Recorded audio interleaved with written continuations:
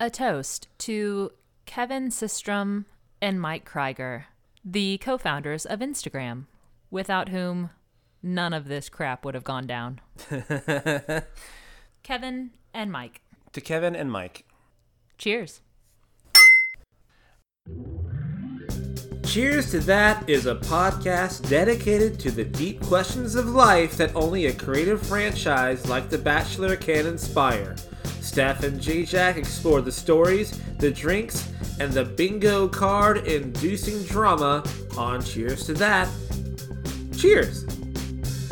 Okay, it's the last episode of the season, which means we got one more cocktail to talk about. Obviously, not a lot of drinking going on in this last episode, so I just wanted to give a shout out to the official cocktail of Mexico because it's September, and September 14th is Mexican Independence Day. That's right, it's not May 5th, you barbarian. It's September 14th. And so we want to celebrate Mexico, a land of rich heritage. The birthplace of our favorite spirit in this household, or in this casa, if you will. Tequila. But it's also the home away from home for all these walking dumpster fires we've been watching all summer. And so I want to talk about the Paloma, or La Paloma. Go ahead and just check it out in the show notes. I'm going to leave a video link that's going to talk all about it from someone actually from Mexico, and he's going to share some of his family stories around the drink. You're going to love it.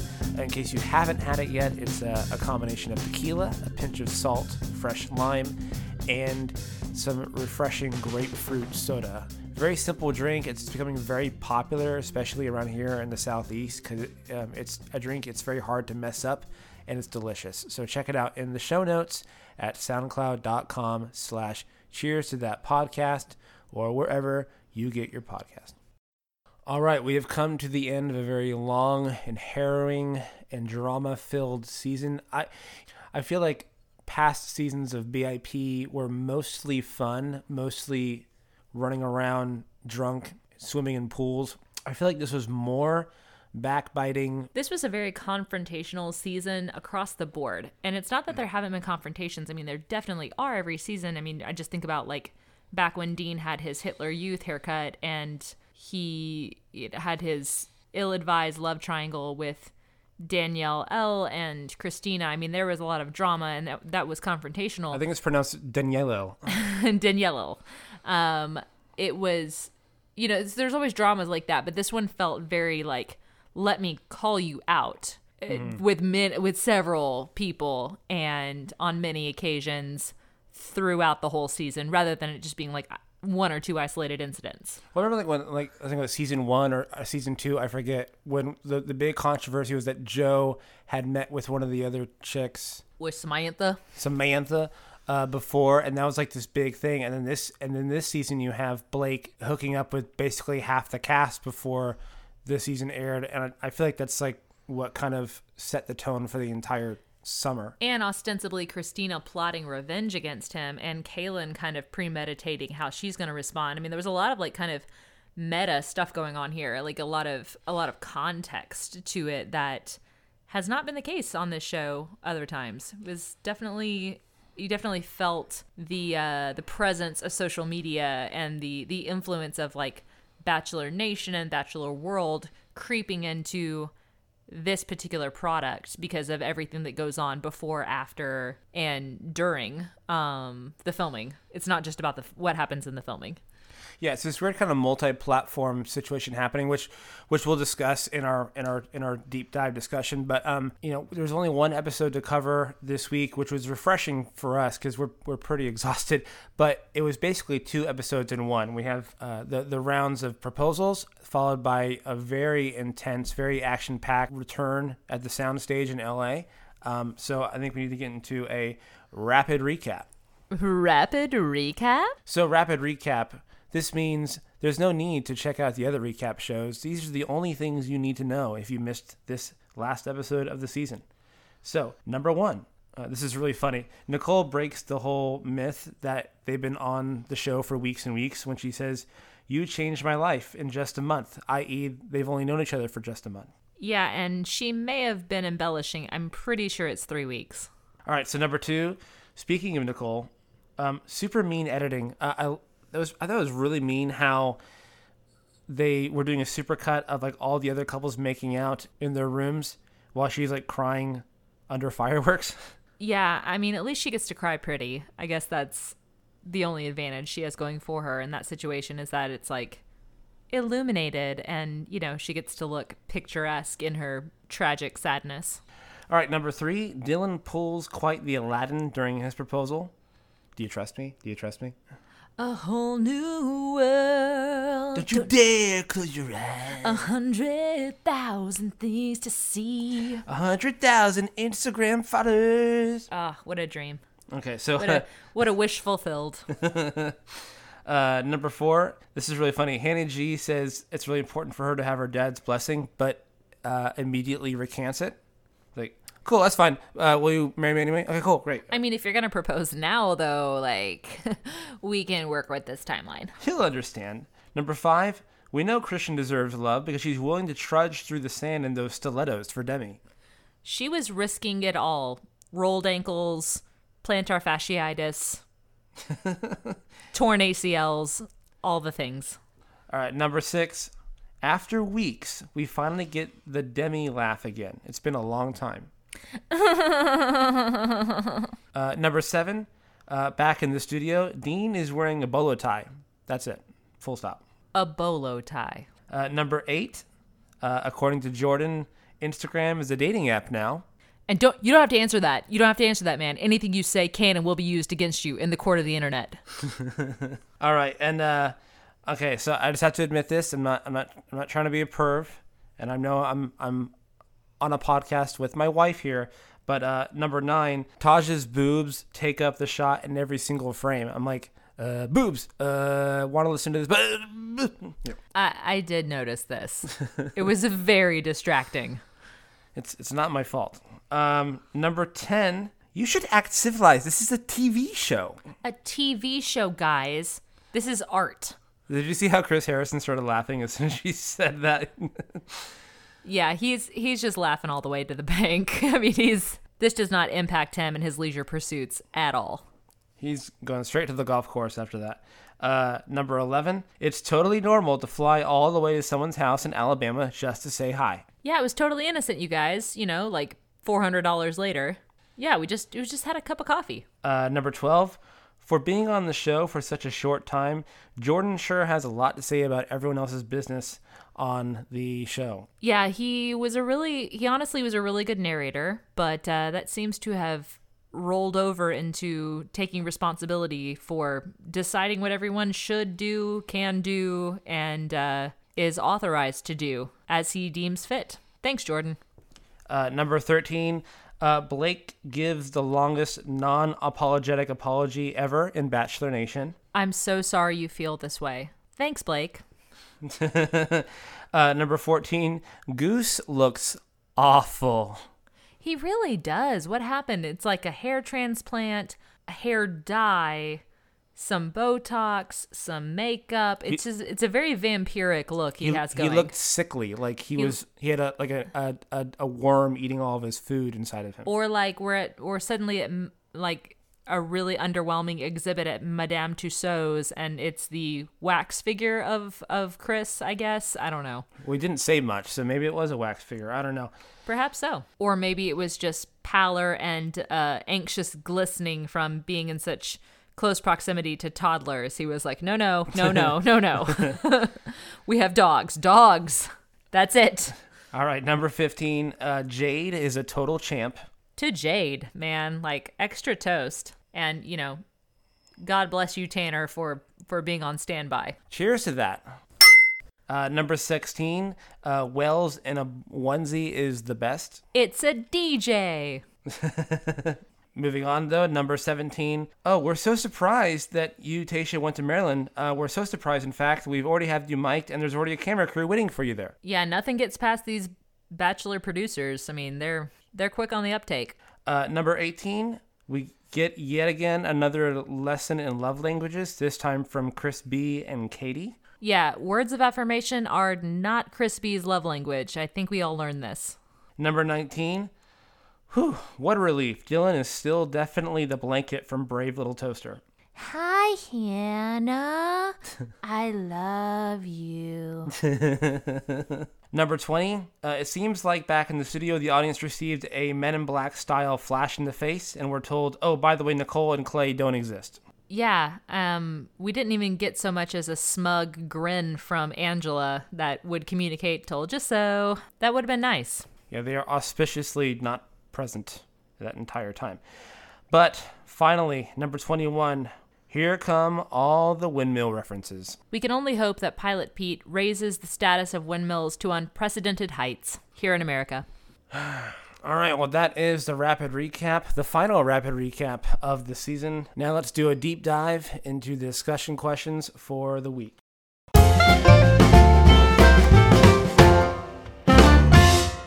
Okay, so let's start with the first one, not nearly as charged as some of these other topics, but let's just kind of do kind of a final assessment on the Nicole and Clay narrative. Personally, I might be the only guy on earth who actually sides more and empathizes more with Clay than Nicole when it comes to this. And my reasons are this. We forget they're not on the beach for 3 months like they want you to think. They're on the beach for 3 to 4 weeks.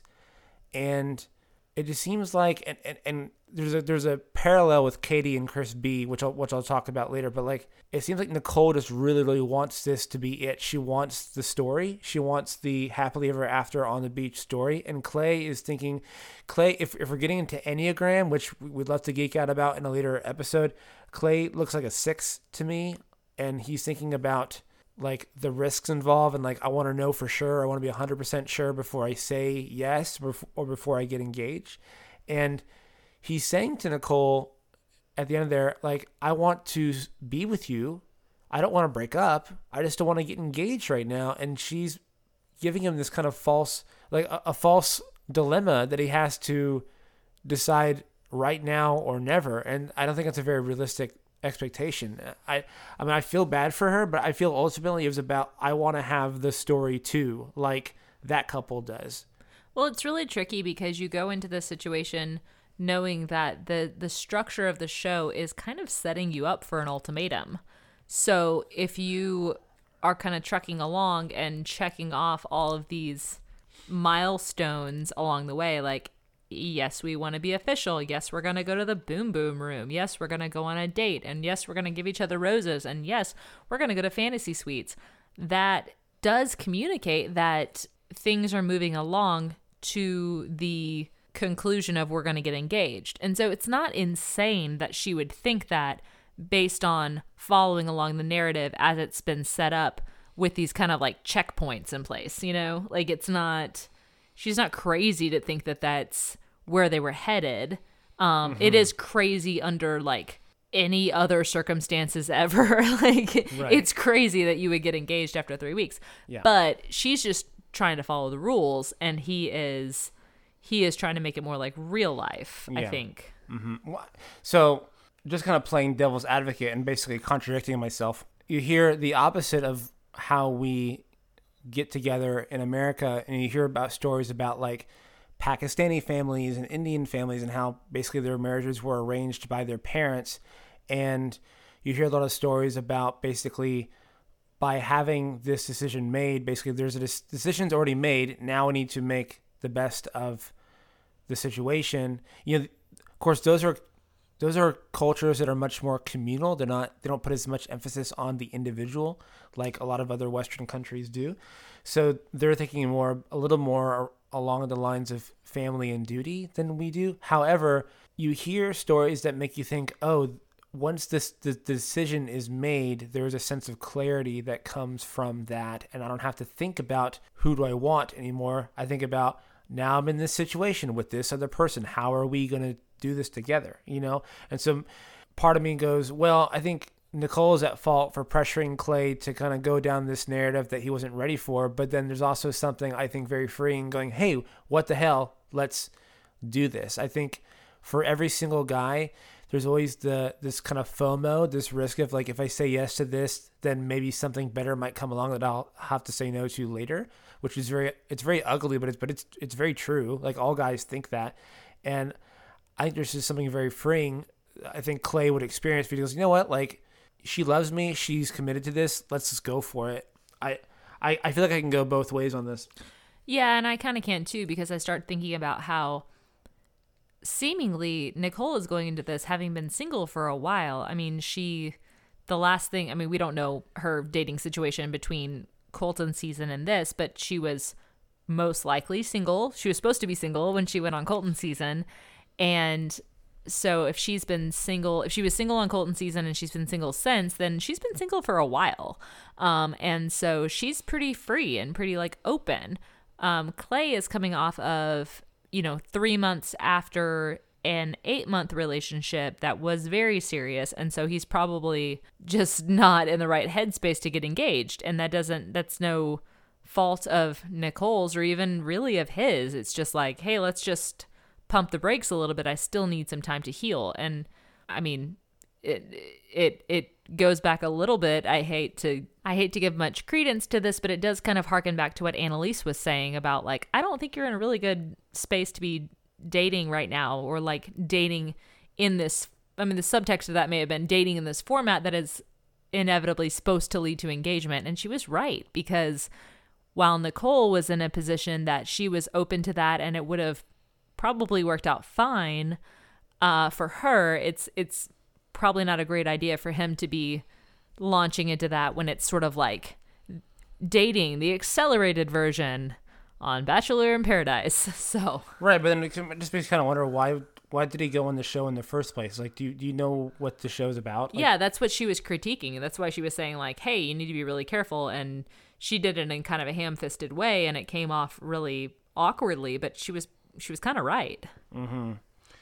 And I think it's just really strange to me why they flat out were not there or mentioned at all during the in-studio session. Like, where did, like, their part, I wonder if they just basically had too much to go over.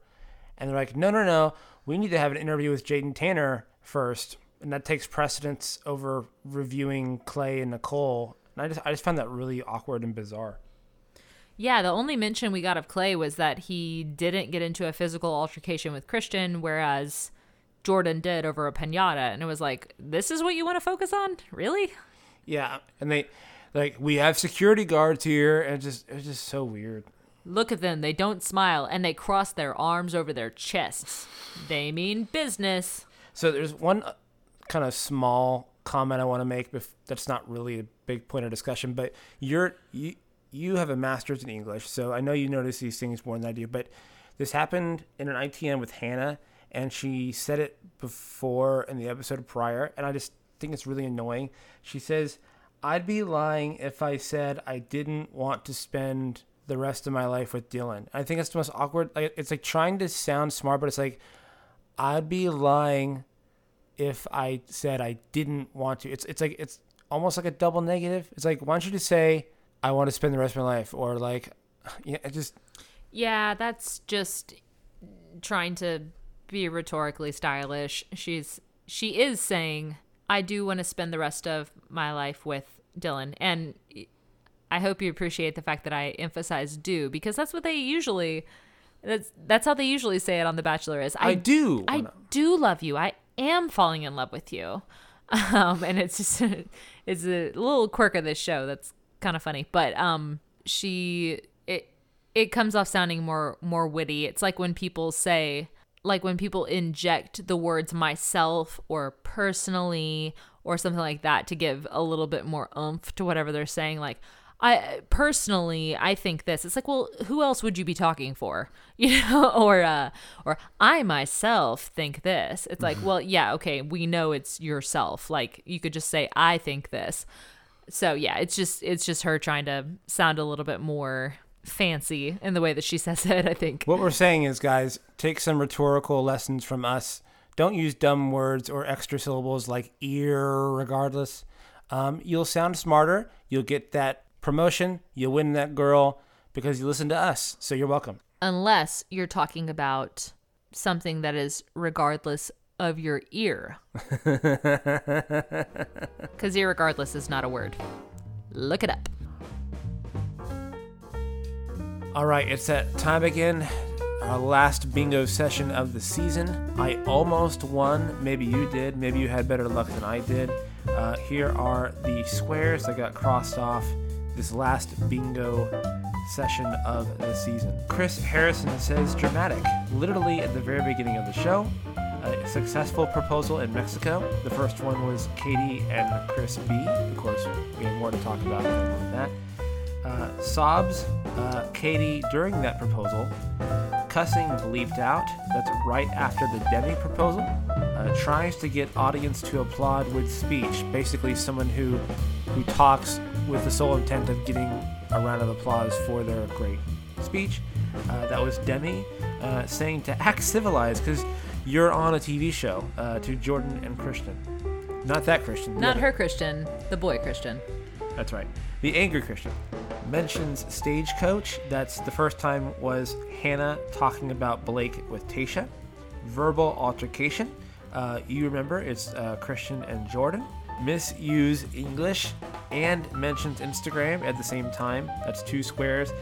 Jordan says breaking the ground and mentions Instagram in a speech about how people have been hooking up before taping. He meant to say breaking new ground, not breaking the ground. Backstage staff out in front. That interesting, weird pre-shooting scene before the winning couples segment after the Blake confrontation. Past successful couple mentioned. Chris Harrison when welcoming all the past successful couples. Kisses in front of audience. That's JPJ and Tasha while in the hot seat. Talks about children. Chris Harrison while talking about that harrowing story in the closet with Jaden Tanner during that surprise birth. That lady is a boss. That was amazing. An audience member shaking head in disapproval. This happened when Chris B says that he can be the man that Katie needs. Obviously, that audience member was not convinced. And finally, last square of the night, proposal in LA studio. Christian proposes to Demi because once wasn't enough, I guess. She needed a ring too. All right, so that's all that we caught. Did we forget anything? Did we miss anything? Did you win? Let us know in the show notes. Let us know on Instagram, and we'll salute you. Until next time, happy bingo, everybody.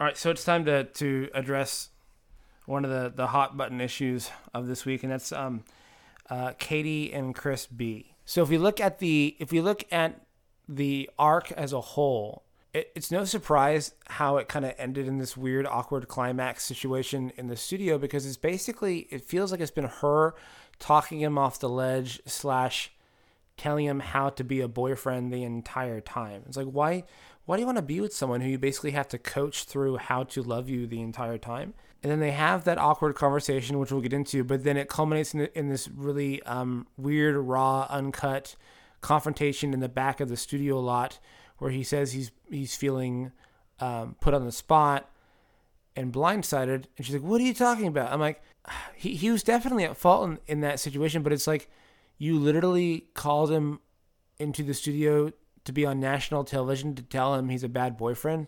He didn't know what was coming. I'm like, the whole time I was thinking he knew what was coming, but he didn't even know what was coming. Yeah, the whole thing to me smacked of producer intervention or producer machinations, and also kind of emphasized how young Katie is in comparison to Chris.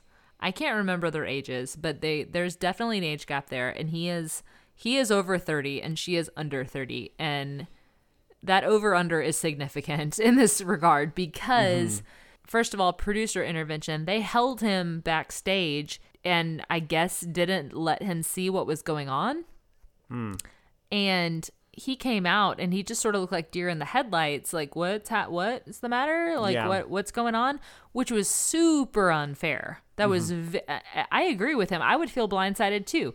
I would feel, or, whatever word you want to put on it. I mean, Katie was so knocked over by the phrase blindsided because I guess it is bandied about quite a lot on this, this franchise, but whatever you want to say, he felt, he was taken by surprise. He really was, because he was like, I thought we were just going to talk about our relationship and like be happy and, present like, a smiling face about our engagement, which yes, it would be a little disingenuous, but she did not prepare him.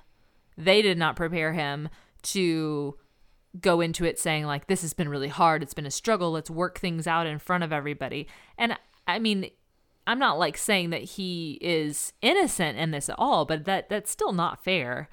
And also it emphasizes how young Katie is, because this whole drama of like her giving her ring to the security guy and like just making the spectacle out of it and making it this big dramatic plot point felt very, very staged, very contrived. And it felt like something that a very young woman would do to kind of get attention. And it just was not a great look. It was like, why don't you, if you're going to go out without a ring on, like make it because you're not engaged anymore. If you're going to come out and say like, oh, well, we're still engaged, but I need to hash this out in front of a big crowd of people and look hot in my sparkly mini dress and have everybody like compliment me. Right. It just came off very immature to me, and it came off very like attention seeking. And I don't know, I thought better of Katie than that. And it wasn't a great look at all. Yeah. And it's like, we're going to basically solve this entire relationship over a 5-minute interview. Like, is that really what you were expecting? And it was set up with these very specific conditions where it was like Chris Harrison was like, do you want to be in this? Like he had to be the arbiter somehow. It was very like, it just felt very staged. Like, do you want to be in this? Okay, well, therefore, you guys will move forward. Polly, the ring, and like engagement reinstated. Chris Harrison intervened. Problem solved. Solution found. And on to the next thing. And it felt very, very unfair to Chris. And especially when Chris Harrison points at him and goes, be better. It's like, okay, Chris Harrison, you're not a marriage and family therapist. You are not a physician. You are not a judge. Like it felt like an overstep of him telling them what to do in their relationship. And it felt inappropriate. Let's be honest. Yeah. So that covers like Katie's fault in this. I think crispy, delicious. Krispy Kreme, crispy. Crispy. He does look creamy. And crispy. So, Chris definitely has a part to play in this too, in that he just clams up. And I think there's definitely a shadow of the Nicole and Clay situation where you have the woman who's just coming on very strong. Like her mind is made up. Like, I love you. We're in this. And she's moving much faster. I should know love so deep that the ocean is jealous. That was amazing. That's stupid.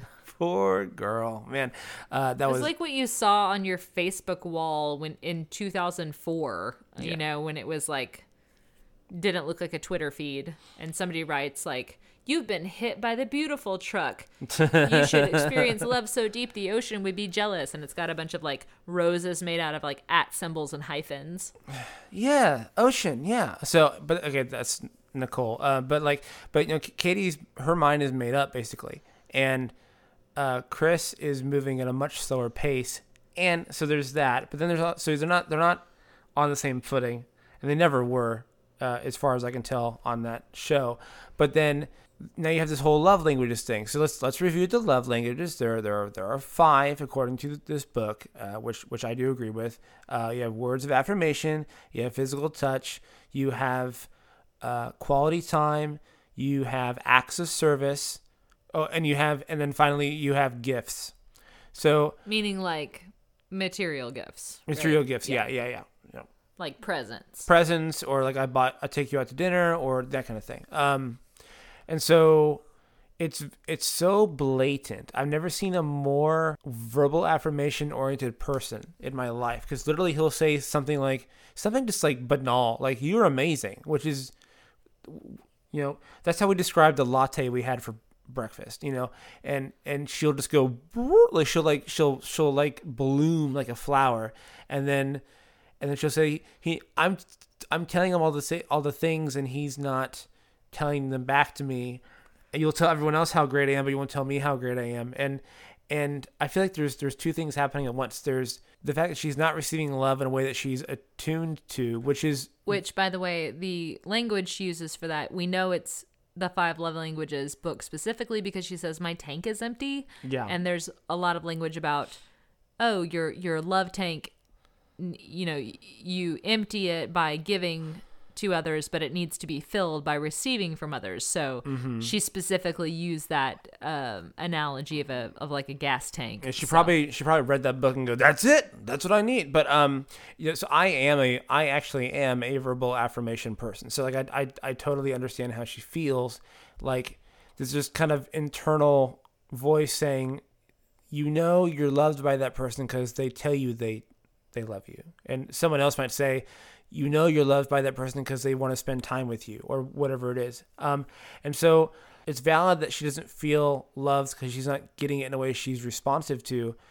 But I'm imagining Chris probably is trying to show love in another way. Maybe he's showing love by being like, look, I made sure that there was always gas in the tank, or look, I made us a nice dinner that night, or look, I fixed the sink. Or whatever. Like he might be more. Or he might even be a quality time guy. I mean, he spent a lot of time with her on that beach, yeah. And so maybe he was just like, just being together is what I want. Like, and yeah, that's how I know I'm preferring you. I'm choosing you over other people to spend time with. So that shows that I value you more than them. So it's basically what it all comes down to me is like basically they're sending all these signals and they're not receiving the signals properly, and it's been this way the entire time. And it's like, look, guys, like this is kind of my philosophy on relationships is like, unless you're married to someone, unless you've like made vows in front of like God and your community, like you can just break up with someone. It's okay. You don't have to be with someone if you don't want to, or if it's not working.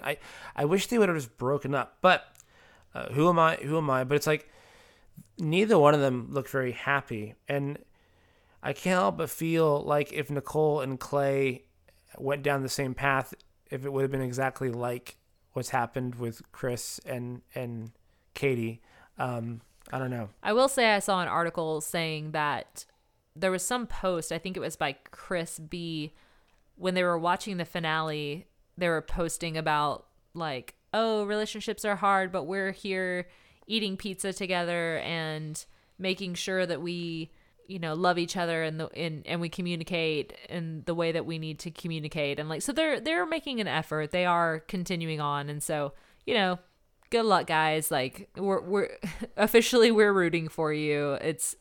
There's nothing so terrible that was said that can't be overcome. You just have to be sensitive to what other people need. And like, it's not about raising a dead relationship from the grave just for the sake of like sticking to your guns. But if you really do have the elements of a good relationship there, you can work through that and you don't have to give up on it just because you've had some challenging moments of communication. Everybody has that. It's just figuring out when it's, as in the words of Woody Allen in one of my favorite movies of all time, Annie Hall, you have to figure out if what we have on our hands is a dead shark. Well, it's just like, look, in that entire interview, it's like, hey, relationships are hard. We're not perfect. Nothing's perfect. And it's just constantly like, no, they're not. Relationships are not hard. Like, you have spats here and there, but it's not like this chore. Like, oh, my relationship is so hard. Like, if it's so hard, then get out. It's not supposed to be a chore. Yeah, I guess that's my point that I was trying to get to, that it's all about your motive. If your motive is just like, well, we said we were going to do this, and so we can't give up on this. We have to keep fighting because of the principle of the thing or whatever. That's not necessary. If your relationship is making you miserable, then get out of it. If you're not, legally tied to somebody, that's another thing. But if you have to work through some things because on the other side of that, it really does bring you happiness and fulfillment, then you just have to keep pace with your feelings and your communication and make sure that your heart's in the right place, that it's not just like an ego thing. Like, well, I never give up on anything and I fight for things, even though it's not worth saving. Just, yeah, make sure it's not a dead shark. I think a lot of people stick with relationships because if this one doesn't pan out, there's nothing else after that. And that's a very common idea if you're in your 20s because you don't have a lot of success under your belt. So you have to keep this one alive. Otherwise, there isn't anything else. I think they are a dead shark. Sorry. I want them both to be happy. I hope they're never on the show again because they've already found love somewhere else. But we'll see. Seventh time is the charm for Crispy. To Crispy and his 7th attempt at love. Cheers. Crispy 7. Okay, moving on. We got to get to the juicy, delicious morsel for the evening, and that is the final take on the Blake down. There's actually quite a few things that this whole situation conjured up that I want to go over. So Blake ends up in the hot seat, and he's being interviewed by Chris Harrison because of what went down with Stagecoach, seeing Hannah G in Alabama on a week before taping, sleeping with Christina, sleeping with Kaylin, and just all that stuff. And man, I went through kind of a cycle of emotions for the guy as the interview went on because I felt bad for him, kind of, because like I've said several times on the show, in a way, there's no difference between what he did and what Demi did. She had basically a girlfriend back home and minimized it so she can go on the show and make out with Derek for a week or two and then basically have the show change the narrative for her mid-season. And so I felt like he was being maybe wrongly villainized in all of this and just being kind of irresponsible, but not being mean.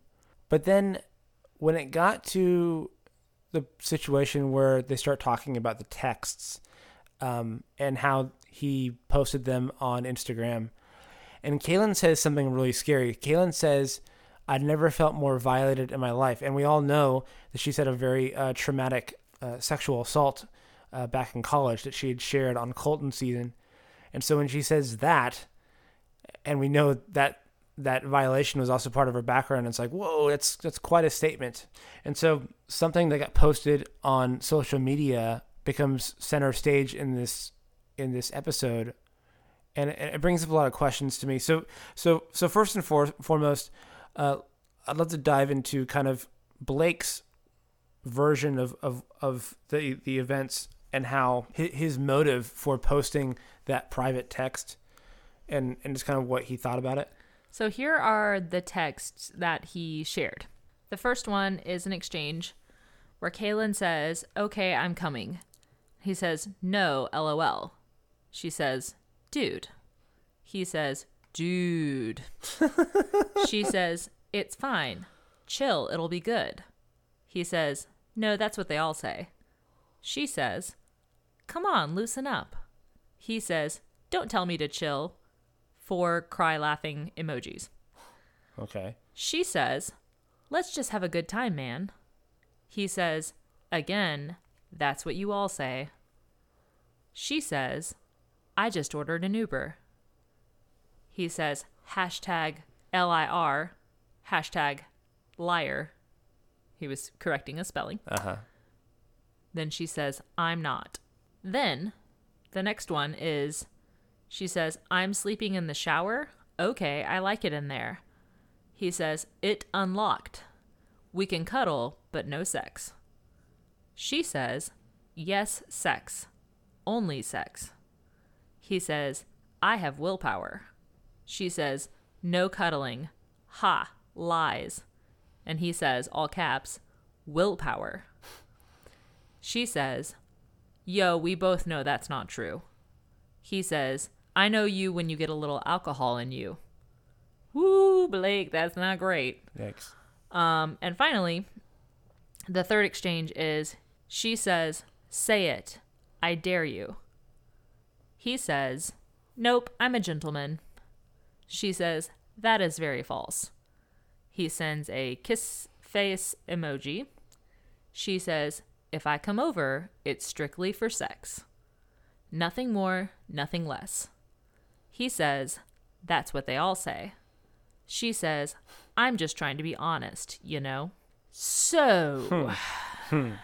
So he posts that because basically, up to that point, the production, the all the ITMs, everything was basically pointing in the direction that Blake was a player and misleading the women and taking advantage of them, and that he was somehow coercive in this situation, and he like tricked her or manipulated her somehow into sleeping with him and then dumped her, which he was so afraid that that would tarnish his image, and was very dead set on proving incontrovertibly that that's not him. So that was his intention with posting those texts online, is to go, look, dude, she's complicit in this too. She was kind of aggressive. She was sexually aggressive in this. And what's weird about it is, like, I get his logic. I get why he did that. But then just listening to you share that, which, by the way, it sounds like one of those skits from like junior high where it's like, how does this person overcome this temptation? You know? Yes, you were with my brother, IDK. We should go to the store. End scene. Yeah.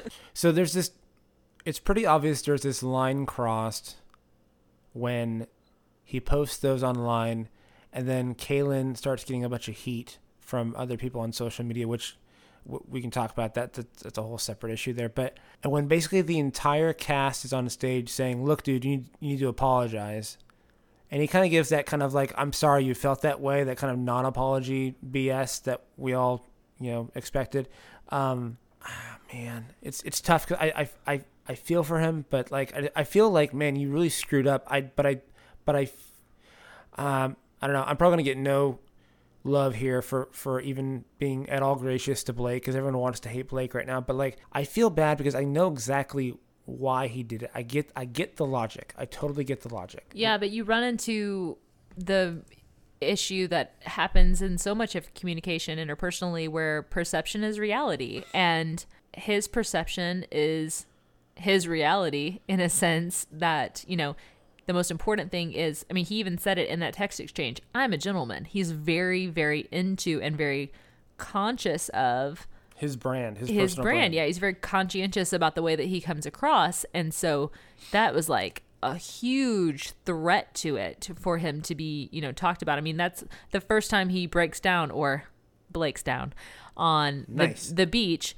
was when he was like, this is going to get back to my family. They're all going to, my family and friends are all going to get heat about this, and they're all going to be disappointed in me. And he's just really, really torn up about it. And that's because it's very clear that so much of his self-image is wrapped up in what other people think about him, and like the image that he's putting out into the public. But at the same time, you have Kaylin and what she was successfully or unsuccessfully trying to communicate. And I read that and I hear a woman who's kind of defensively joking a little bit with him. Mm-hmm. And that may not have been what was happening, but you could definitely make a case for her saying like, oh, come on. If I come over, it's just for sex. Like, I know what's up. Like, I know how you are. Like, I know I'm not deceived. I'm not kidding myself. Like, I know what this is about. You could read it that way, where she's kind of protecting herself and saying like, don't think I'm some don't think I'm some kind of like thirsty girl who's coming over and trying to like move in with you, or she might have been kind of like trying to keep him, like dangle the carrot a little bit with him. Mm-hmm. Like, that's how I read it, is like she's kind of trying to keep a little bit of distance and a little bit like, I'm breezy, I'm cool, it's fine. Like, right. Oh, this isn't a big deal. Mm-hmm. I didn't see it as like her being aggressive. And so you have some pretty dramatically different Like all of his perceptions, like competing with each other. All of his no's and like, no, you didn't, like with like smiles and laughs. Yeah, it seems like they're just being really light and flirty and jokey. It doesn't seem like, she's being like duplicitous or something. And like, that's how he's trying to make her look like that by saying that. And it's just like, I don't buy it. I don't think that she was being duplicitous. I think she was trying to be light and breezy to kind of protect herself from things getting too serious. So the big meta question that comes to mind for me is, okay, so people go on here, go on The Bachelor, go onto the franchise, and if we're being honest, if we let our cynical sides take over, finding love is kind of motivation number 3 or 4 on their list. For a lot of them, it's to get a quick burst of fame or to help boost another career, like owning a tequila brand or having a really mediocre music career. Shout out to Jed. I'll be a Mr. Right girl. No, you won't. Never again. So you're getting on the show to be famous, okay? So where does the line get drawn? Because this happens in reality shows a lot, where you put yourself out there, you know that the production team is going to edit you any which way they want, and you get fame, and it might be positive and it might be negative, and then you start getting the heat on social media. Is it fair or is it unfair that your privacy gets messed with a little bit? Isn't that kind of like, at what point is it like, look, dude, this is what you asked for, and then after this line gets crossed, like, hey, that wasn't cool, you need to respect their privacy? Like, isn't this whole blow up with the texts with Kaylin and Blake, isn't this kind of, is it part of the game, or is it kind of an unfair blowback?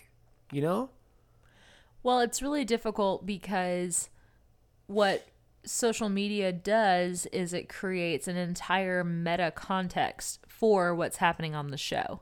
So nobody asked for it, but Cam actually had a decent point when he said that, if you want to go on the show and things go well for you, maybe you shouldn't go to Stagecoach, or maybe you should like not be on Instagram beforehand, because it'll just feed into that meta context more and complicate things.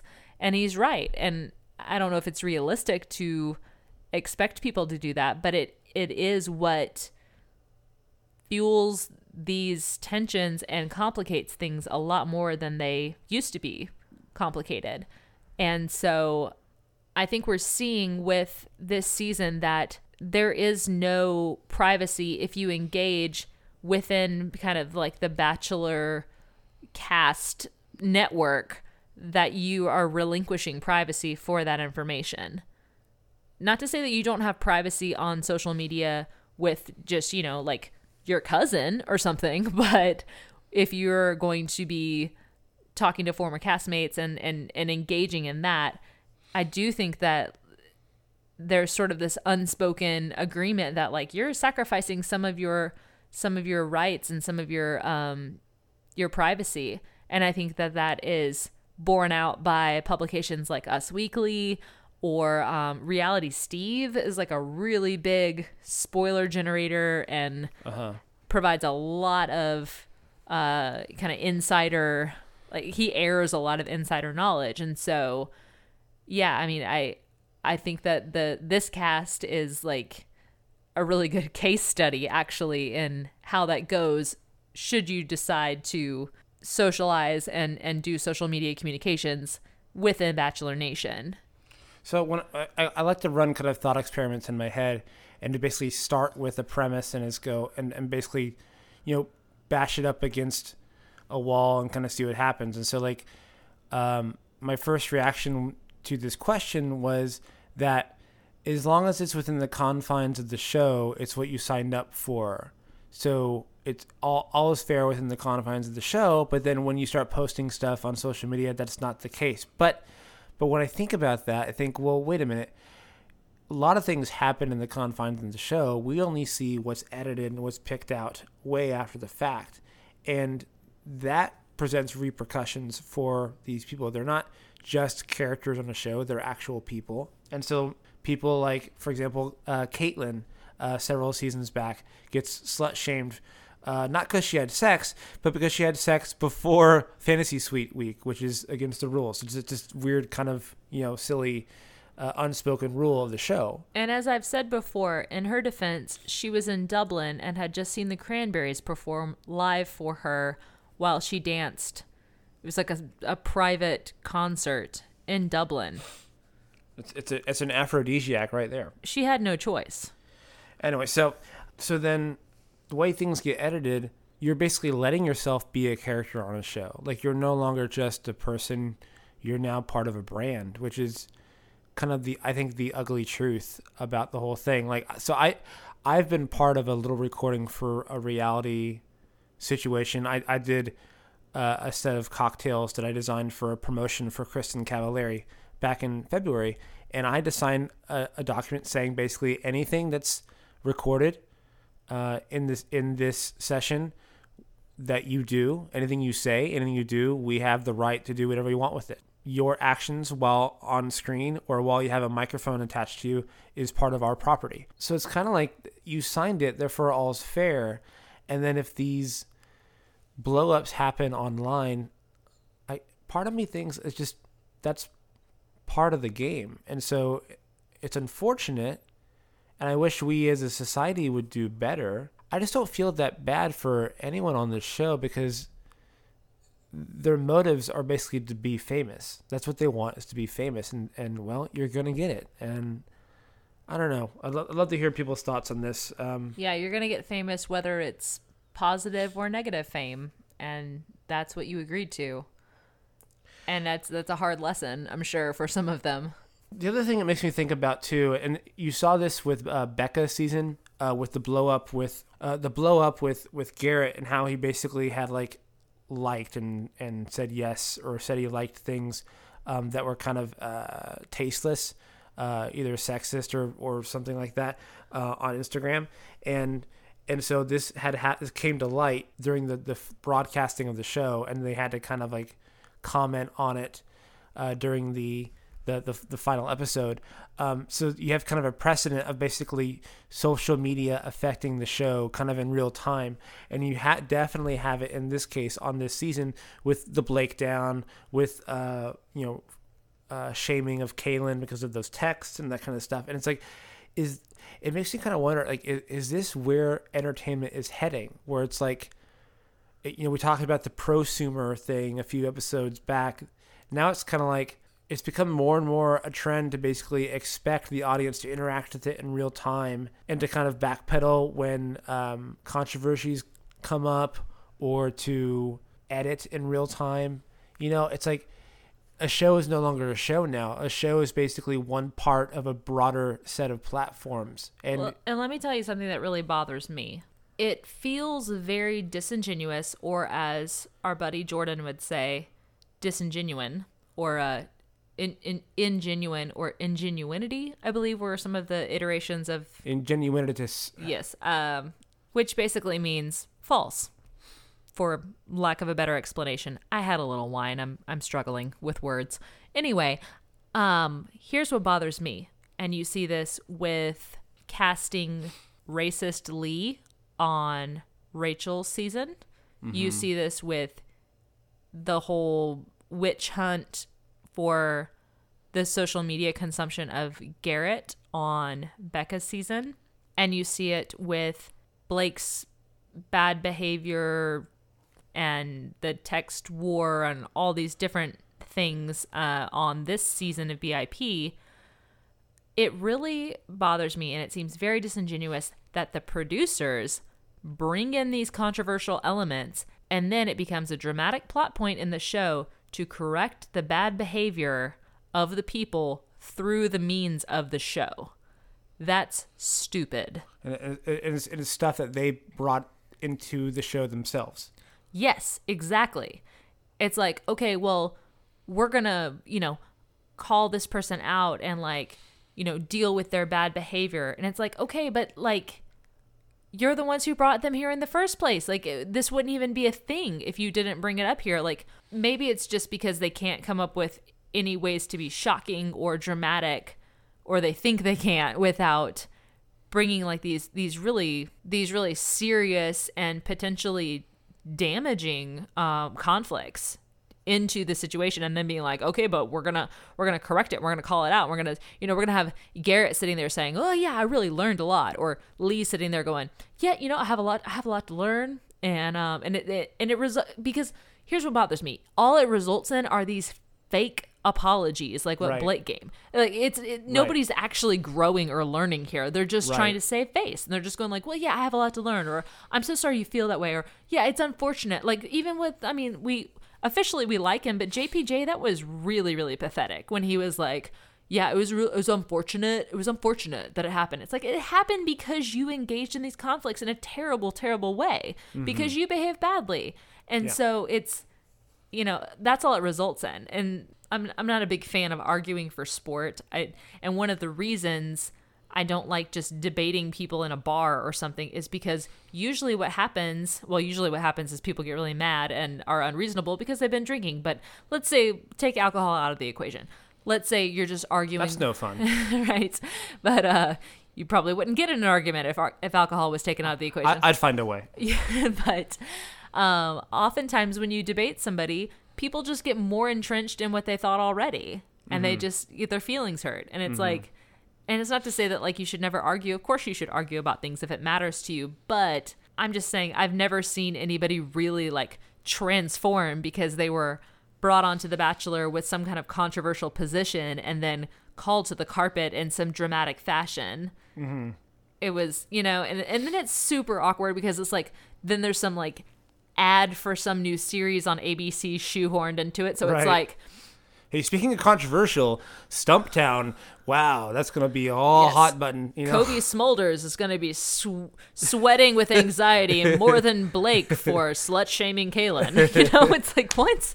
Like, this is a very abrupt transition here. Yeah. And Chris Harrison's a pro, but nobody could segue that, and poor guy, that smoothly. He's having to sing for a supper with that one.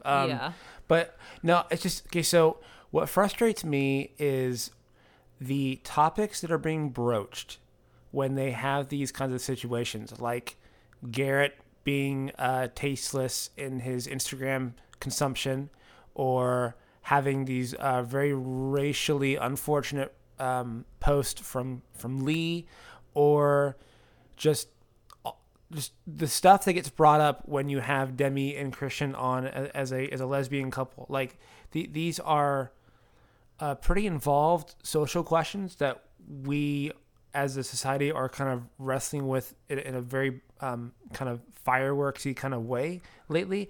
And they're valid topics and they deserve our attention. However, the medium is the message. And if you basically shoehorn these topics into a medium, into a format like Bachelor or BIP, you're not giving it the validity or the respect that issue deserves. You're basically going, all right, so we're going to basically solve this problem in 5 minutes, and then we're going to move on to bloopers. Yeah, and I know I'm like a broken record here recommending Ali Barthwell of Vulture. She's fantastic in her recaps of these shows, but during the I Like Your Hat shaman date that Demi and Christian went on, when recapping that particular date, Ali Barthwell's comment was, these sound like topics that you should talk to a therapist about, not to each other on a date on Bachelor in Paradise. Right. Which is not to say that, like,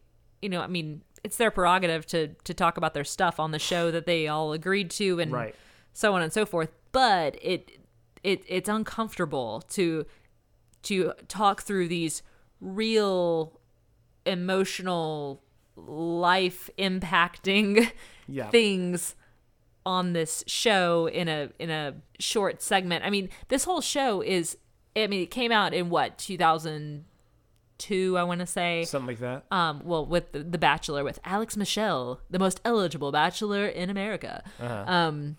He went to Harvard, but Anyway, the whole thing is predicated on this very formulaic fairy tale storybook romance idea. And also kind of an underlying cynicism to it as well, actually.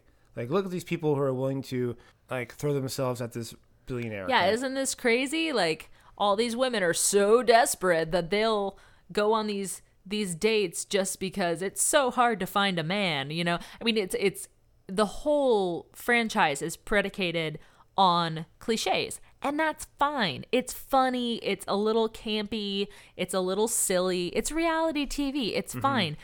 So this new, like, turn that the show has taken to be like a very special episode where we're gonna tackle these important topics and dig in is very, very uncomfortable to watch. Because I don't think anyone on any side of the camp, whether you're like far like right, like MAGA, or if you're far left, like, you know, a woke, you know, liberal arts college student, I don't think, no matter where you are in that political spectrum, you're happy with the resolution that the show presents, because as Chris Harrison being the one who is like helping them navigate through these things, it just feels like they're being sold so short on what they need to like actually talk through these issues. And I think what's I'm going to look this up later, so someone online, if I'm talking out of my ass, you know, please correct me online at Cheers to That Pod at Instagram.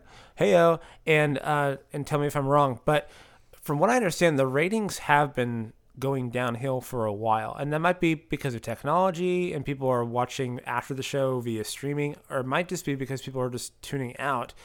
And my theory is, because they're getting more and more politically charged and more heated, people are turning away because they go to this show because it's just a little larger than life. It's kind of ridiculous. It's candy. It's escapism. It's larger than life. It's candy. It's escapist. It's like, look at these people do these crazy things. I feel like that's the heart of the show, and to have Chris Harrison literally saying "love wins" during a segment, it's like, it just smacks of trying so hard. And it's like, the whole premise of the show is, you could say from a certain perspective, it's kind of regressive. It enforces certain stereotypes. So it's like, just by being you're kind of contradicting what you're trying to accomplish, you know? And I understand them wanting to, you know, keep up with the times and wanting to like keep in step with some of the things that are going on in popular culture and in the zeitgeist and in the discourse.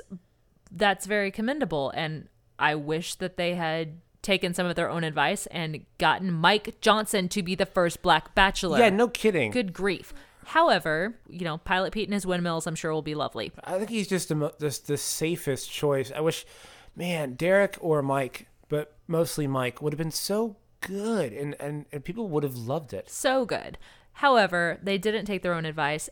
And this whole thing of opting instead to have like these fabricated dramas based on, you know, hot button issues or these contrived tensions between people that are maybe present good TV for 5 minutes, but represent something that is really deeply sensitive and very deeply personal to a lot of people, to the people involved. It just seems kind of irresponsible and lazy at best, right, and dangerous and trauma-inducing at worst. Like, so for us personally, so Stephanie and I are, gasp, we're Christians, and so we're looking at the Hannah G season, and this kind of like discussion around faith between Hannah and Luke P is for a Christian who takes the Bible seriously and takes doctrine seriously and wants to be, you know, honest about their faith.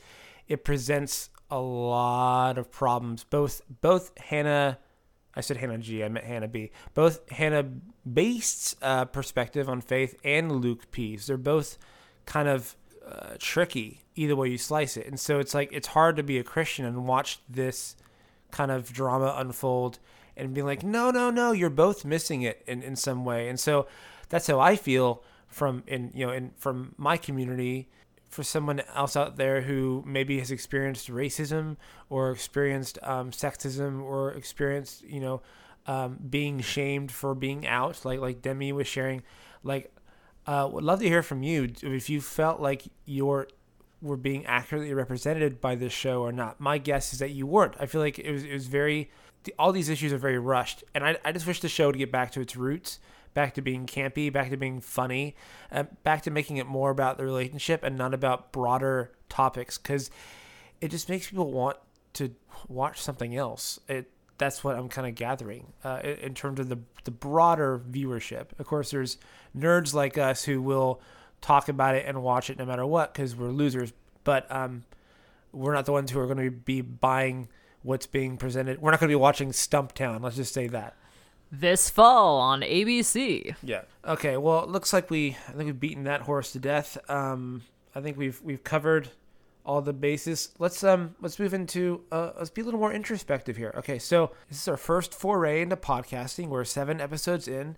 It was kind of a whirlwind, trying to cover 2-hour episodes a week as our very first podcasting project. How do you feel we did? What did you learn? Oh, what did I learn? I learned that coming up with a toast is really not that hard. So I'm not going to let Hannah Baste get off the hook for that one on Colton season. I learned that many of the people who go home on night 1 of a season of The Bachelor or The Bachelorette usually did so for a reason. They're boring.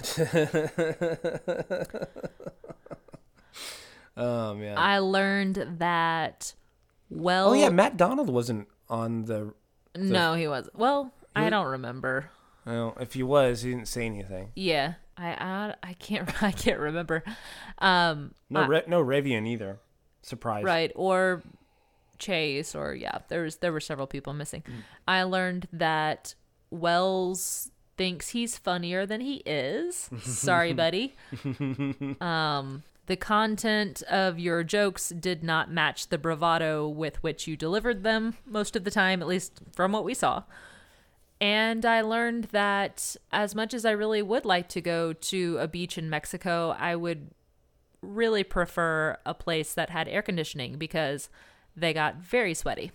And very pink. Yes. I would be under those palapas with my 50 sunscreen on. Yeah, no kidding. So it's been a wild ride. We've gotten a lot of feedback from people we didn't expect to get feedback from. A lot of support. Do you want to keep doing this? I think so. And I think we should say, too, we've been a little hard on the show tonight. We do love this franchise with all of its shortcomings, and that's why we like digging into it, because it really is a franchise that showcases people who are sort of clumsily trying to get their moment in the sun, and that's just entertaining. And they're doing it under the guise of trying to find true love and going on these ridiculous dates, and there's just a lot to unpack there, and it's really fun. So we don't hate you, Bachelor franchise, and especially Bachelor in Paradise. We really love. It's almost like an all-star game or an alumni reunion or something of sorts, and so it's a lot of fun. And this was a great season, and it was a lot of fun to both recap and analyze together. For me, it's like Bachelor and Bachelor adjacent shows are kind of the last big mainstream pop culture show that a lot of people watch. Like, you'll find pockets of people who are like, oh man, I love... Like, we love Survivor, but hardly anybody we know watches it. Yeah, but like you'll find people who pockets of people who, oh man, I love Game of Thrones. Oh, I haven't seen Game of Thrones. Or Terrace House, or Westworld, or... Yeah, but this is the one show where it's like, oh, you watch Bachelor? Me too. Like, basically someone from across the bar will go, oh, didn't you see? And it's kind of like one of the last water cooler shows. Yeah, you can have an immediate point of connection with somebody just by saying, like, can you believe Matt Donald kept talking about his mom? Yeah, and so like, and because it's one of those last mainstream, almost monocultural shows, and it presents some very specific views on certain things, it becomes a really fun thing to dive into if you want to study culture and study values, So it's fun. I look forward to seeing what happens with Captain Windmill Pants himself, and to what we're going to learn there. Something to expect from us. Yeah, it's not going to be until January that we come back officially, but we want to keep the conversation going. We're definitely going to be slowing down during the season. Steph and I have several full plates, a whole buffet of full plates. Not the least of which is our just over 1-year-old baby, who's running now, it feels like. And surprisingly pretty demanding of our time, turns out. What a diva. But we still want to chime in. We're going to have some special episodes here and there. We want to do some deep dives on some of the characters that make this show so famous, as well as a few of the controversies. So we'll pop in here and there, and we'll let you guys know on Instagram in advance. So if you haven't started following us yet, please do. We're at Cheers to That Pod on Instagram. On SoundCloud, we're at soundcloud.com/cheers to that podcast. You can also send us an email at cheerstothatpod@gmail.com. And if you have any ideas about topics you would like us to discuss, please drop us a line at any of the aforementioned platforms, and we would love to hear from you and dive into the fun topics that you suggest. Do you want us to do a deep dive on Luke P? Do you want us to do a deep dive on Olivia or Chad or Jed? Let us know. We'd love to, take up the challenge and see what we find. But until then, it's been a wild ride. Thanks for doing it with us. Thanks for sharing in the journey. A journey to find love in the most dramatic season ever. Until next time, guys. Cheers. Cheers.